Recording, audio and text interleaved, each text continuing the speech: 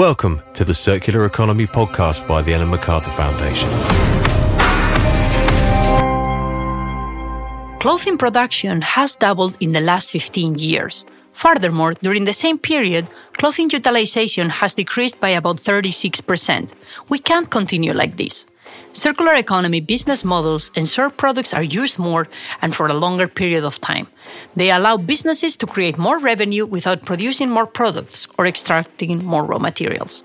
But what do these business models look like in practice, and what do we need to do in order to scale them?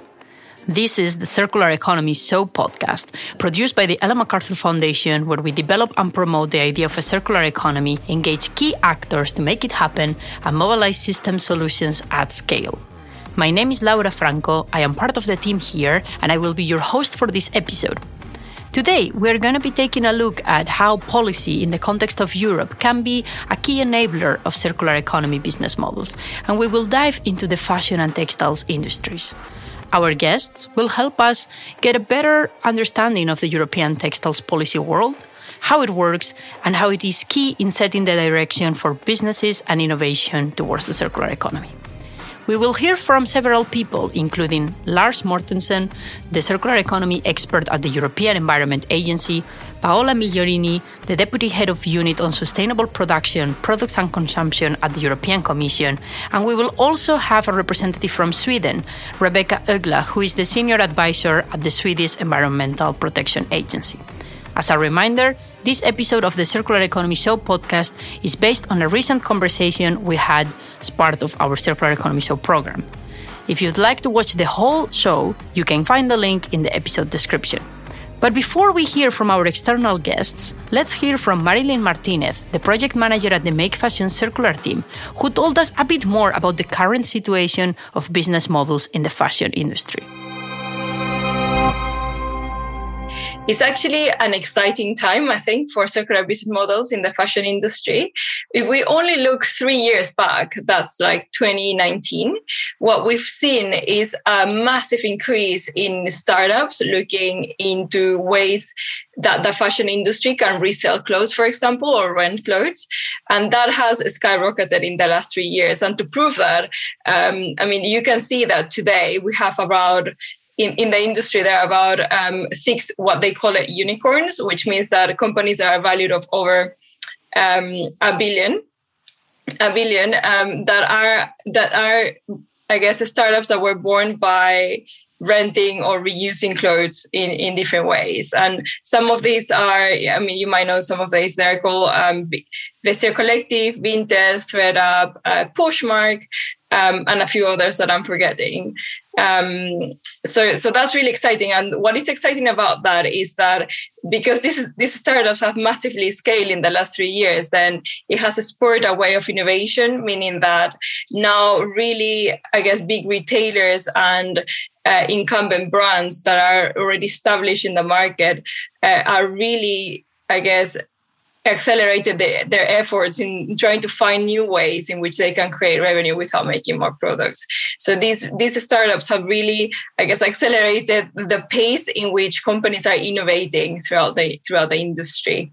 Another thing that we've seen, and that's, at no surprise, given that the last year we've been we've gone through different types of lockdowns all over the world. And I think that customers, so that's like people like us, have really changed their way of accessing fashion or reconsider the way in which they're accessing fashion.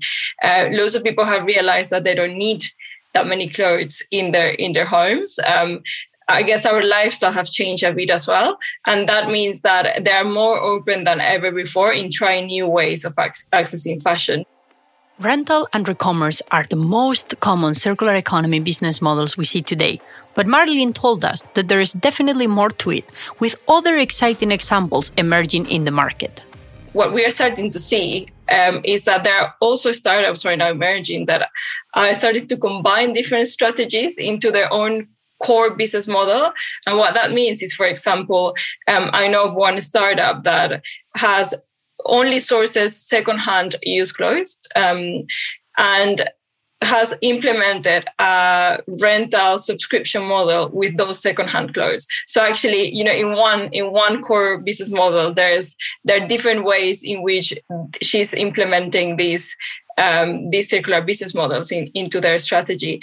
Another one that is super exciting is that there are startups right now looking into, and even companies actually, that have decided to move away completely and start thinking beyond products. So how can you create more money and deliver fashion to customers without even having to make anything in the first place? So, for example, digital clothing and digital collections are now emerging. And that is like a person like me, for example, goes into a website, you pay for a digital dress, you submit your picture, that dress gets fitted into you, and then you have that picture that you can use to post on your social media and use it as social media content development. So it's a completely different way in which companies can create money, but at the same time, it's also not attached to products. So it's definitely a nice way moving forward and a very innovative way that I'm seeing in the market, I guess. We have explained what circular economy business models are all about, and we have covered some examples of what they look like in practice. But how do we ensure that these circular economy business models become the norm? What needs to happen? Well, let's hear one more time from Marilyn Martinez. So I think there are probably 4 key things that need to happen along the industry, starting for a mindset shift. And that's a mindset shift from seeing circular business models as an add-on or as something that stands separate from a company's core business to, in a sense, and essentially a core business opportunity. So that's the first thing. And I think that when people start having this mindset shift, and really appreciate circular business models from the core business opportunity that they are, because they allow companies to increase in their revenue without having further environmental impact. So the promise is very compelling. Then it will start unlocking a couple of other things that we need, which is that we need the industry to start exploring the full suite of different business model strategies the circular business model strategies that are out there. So as I was mentioning, rental and re-commerce are the most common, but there's a plethora of ways in which companies can create more revenue without creating more products. So we need these companies and business leaders to really start, exploring deeply and in many different ways and combining different strategies to really get these benefits of circular business models.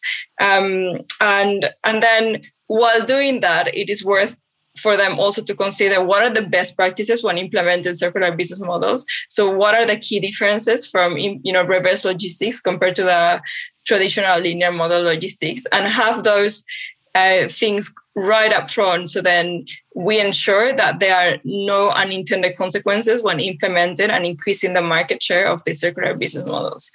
And finally, and I guess most importantly for this session, is the need for collective action to really address and ease the uptake of circular business models throughout the fashion industry. And what I mean collective action is not just the fashion industry, but also the investor community, the media, and everyone around the fashion industry to act together and collaborate so that we can effectively start embedding new ways of accessing fashion within our mainstream culture. So, a mindset change, reaching a scale, sharing best practices and collective action. Now it is time to move to the people influencing and designing our policies, or how I call them, policy influencers. First, we will hear from Lars Mortensen, the circular economy expert at the European Environment Agency. This European institution monitors the environment in Europe through data collection and indicators, and through preparing assessments. They focus primarily on the environment, and circular economy is one of their priority areas. They have just published a report, a framework for enabling circular economy business models in Europe, which explores what needs to happen for these business models to become the norm. Let's hear more about the key enablers they have identified. We just published both a briefing and a report, actually, on a new framework to enable circular business models. And in that framework, what we do is that we identify the innovation which is needed in the companies and the enablers that are needed, the policy enablers and educational enablers. And what we identify is different types of innovation. When we talk about innovation, most people think of innovation as about technology. That is correct. There is technological innovation needed, for example, on textiles, new types of textiles, new ways of recycling, etc. But there's also social innovation needed, and a lot of people really are not so much aware of that. Social innovation is about new ways of working with people, new forms of interacting, the whole social media and all that. So the innovation is needed, but the innovation doesn't happen by itself, and that's what we are pointing to, because the policy actually needs to enable the innovation as well. So it's really important that the policymakers put the right policies, the right regulation in place to enable the scaling of the circular business models and not to hinder them happening. We just heard it. Policymakers need to put the right regulations and policies in place for innovation and circular economy business models to scale. Now, what does this mean in practice? Let's hear about some examples of specific policy measures. We do actually, what we've done is that we've actually made a whole menu of policy options. We're not a policymaking institution, so it's up to the policymakers to decide which ones to use. And one what we point to, for example, is eco-design. So basically to have better eco-design measures in place, to put guidelines and regulation about how to design, for example, textiles so that they're better for the environment, so that the textiles last longer, so they can be easily repaired, for example. So that's one really important measure that could be much more fully implemented and put in place. Of course, changing the economy is not easy. This is about using taxes, levies, removing the subsidies, which is not easy. And it's not easy for policymakers. Often policymakers hesitate to do so. But I think it's really important to move towards circular business models. You also need to get the prices right. You need to have prices actually reflect the environmental damage of the products that you produce. And one way to do this could perhaps be to agree on targets overall at EU level or at country level, and then leave it up to the country to say, okay, how can we best meet these targets? Because often research shows that the best way to meet the targets is through the use of taxes and levies. For example, you can change the VAT rates for certain things that are more circular. So that's one option. Changing the economy can be a real challenge, but there are always ways to do it, as Lars explained to us. Well, I think it's interesting in this whole area of circular business models and textiles that this is really new on the policy agenda. There's not a lot of regulation on it, and now we're looking forward to see what comes out of the Commission in terms of a strategy for sustainable textiles and how that should enable the circular business models. And I hope that this strategy will also address the circular business models, and I hope that national strategies will also address the circular business models, because what we've found is that the circular business models they're not implemented by themselves, they are not scaled by themselves without the right innovation in place. Of course, this is up to the companies, but the enablers in terms of policy, but also in terms of education, is really needed from the policymakers. So it's really important that the policymakers put the right framework in place that enable the scaling of these circular business models, both in terms of not having policies that are made for the old economy, but policies that are made for this new circular economy that makes it easier, but also in terms of perhaps providing financial contributions and support to many of these businesses who are really trying to scale the circular business models. I think that's important. I think it can be done, and I think it will be done, actually. Now, let's move to talk about policy at the European level with Paola Migliorini, the Deputy Head of the Unit on Sustainable Production, Products and Consumption at the European Commission, who is currently working on the European Union Textiles Strategy. But before we dive into that, let's get a bit of context on the EU's journey on circular economy and why the focus is on the textile sector at the moment.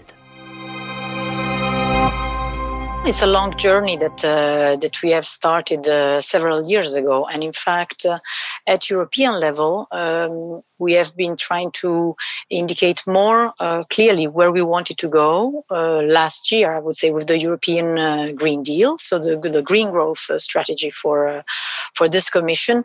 And a few months later, the Circular Economy Action Plan number 2, we identified a series of key value chains that really needed to go circular. They needed this policy enablers push, I could say, just to repeat what Lars has indicated. So why? It's certainly because we have identified it as an area with big potentials, untapped potentials, and also we have made it a political commitment. I think that one of the key successes of any major changes is really to have a big political momentum, and we have this now with the textiles. We also see that there are big opportunities for businesses, and allow me to link it also to the specific situation of COVID. So it's a question of opportunity at the same time, and see how we can address some of the difficulties of a sector that has been hit by pushing even more on the opportunities that moving to circular economy could provide. So it's really a mix, I would say, of measures of political commitment and economic opportunities to move towards greater circularities. This is what Paola had to say when she was asked about the concrete policy measures that can push those business models forward. We are going to focus on, at least on design and on the waste aspects. So when you think about design, you need to look through the angles that we see. So looking at requirements and incentives. For business models, we really think that we need to do more on incentives.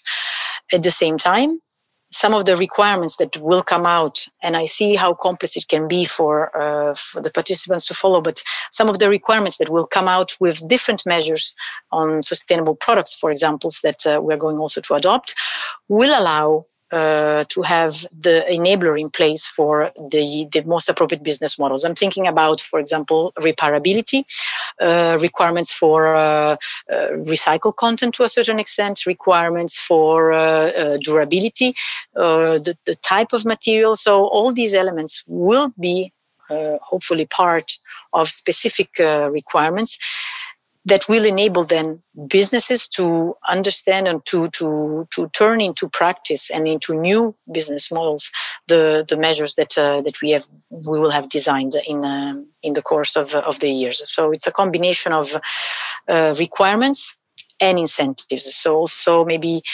supporting. You see, just something that I always find as engaging with some stakeholders. We say that the circular economy makes business sense. And then we are asked about what are the incentives that you're putting in place. Incentives I'm talking about, for example, funds. And we also need to think beyond the boundaries of the European Union. We need to devise a policy that has international aspects. So not only for the European model, clearly. I think that we are engaging also with international partners because of that. We want to strengthen the competitiveness of the European businesses. And when you talk about materials, for example, so we want to ensure that we ensure the quality of the material. I'm thinking about professional textiles. So the quality of the materials. So then secondary raw material markets are developed, but at the same time, we don't have to compromise on the quality, for example, or on some health and safety features that some quality material allows. So again, the same balance between trying to push for specific materials, trying to address specific countries or specific areas for the problems or for the opportunities that they have on circular economy. Now we are moving from the regional to the national level to talk to Rebecca Uggla, who is the senior advisor at the Swedish Environmental Protection Agency. Sweden has already taken some steps when it comes to putting forward concrete policy measures to support circular economy business models in the textiles industry. For example, VAT reduction on the repair of textiles or an EPR scheme proposal. Let's hear a bit more about these examples I just mentioned and how Sweden is also working to bring more information to its customers. Sweden has also had an EPR scheme proposal on consultation, and now the answers have to be compiled and evaluated. And the purpose of introducing an EPR for textiles is twofold. So the first one is to achieve environmental benefit through the increased collection of textiles for reuse and textile waste for recycling, primarily then for preparation for reuse and recycling. The other one is to place responsibility for waste management and recycling on textiles on the producer based on the polluter pays principles. Now, the proposal says that the Swedish EPA should estimate how much textile waste is thrown away in the residual waste and in the energy recovery fraction at recycling centers at 2022. And the long-term target for this average is to be reduced by 90%. And this will be done in 3 stages related to 2022. So in 2036, the average is to have a total decrease by 90%. Now, think about what to do with the material that's been collected. The target for handling the collected material is that at least 90% of the textile waste collected by the collection system is to be prepared for reuse or be sent for recycling. Another thing that we've been working with is an effort to inform consumers about a more sustainable consumption of textiles and also to stimulate more sustainable business models within textile and fashion. So we've just had a 3-year governmental assignment to inform consumers about more sustainable consumption of textiles. And we've done this for example, through an Instagram account called Textile Smart. We got 21 million crowns for the assignment, and they could also be used for the development of more sustainable business models. So we decided to put 3 million crowns into a project called Retextile. They've been working with plenty of actors to develop new concepts and collections, beneficial for the environment as well as for economic reasons. And Retextile, they also started a project called Fact Movement, where 10 influencers were recruited, and they agreed not to buy anything new for 6 months while getting education, inspiration, and challenges. And these influencers then spread their insights on social media, inspiring consumers with more sustainable consumption of textiles, and also revealing new values to the industry that they could capture while developing their business models. We, as the Swedish EPA, thought that this was a very interesting way to inform consumers and to inspire others. So we decided to make a financial contribution to start up a new round of Fact Movement, though having it scaled up into a national Fact Movement. So 63 new influencers spread all over Sweden were recruited. And we also established a communicative cooperation between Textile Smart and Fact Movement. Let's hear more about the learnings of this process and its implementation in Sweden. Our main learnings and challenges and outcomes from our work with this is, we know that Sweden has a high consumption of newly produced textiles. I mean, we consume almost 14 kilos of textiles per person a year. And the availability of new clothes is high, and household expenditure and the purchase of textiles have decreased over the last 20 years, while the amount of textiles purchased have increased by almost 30%. So, we know that recycling isn't the solution when it comes to Sweden. Instead, we need to focus on wearing the products already in place more than what we actually do today. Based on our work, we know that everybody has to contribute to development, and we need to work with the whole value chain. And the transition to circular economy must be conducted jointly by politicians, the business sector, the public sector, academia, private individuals, and society. The solutions to the problem, they cannot be solved by one single group. So everybody has to contribute, and we think that it's important to work, for example, both to stimulate the supply as well as the demand for more sustainable products and services. These changes have to go hand in hand. We had some great conversations as part of this episode, and I hope you have enjoyed them as much as I have. I have some key takeaways from you. The first one, circular economy business models ensure that products are used more, or in other words, they allow businesses to create more revenue without producing more products or extracting more raw materials.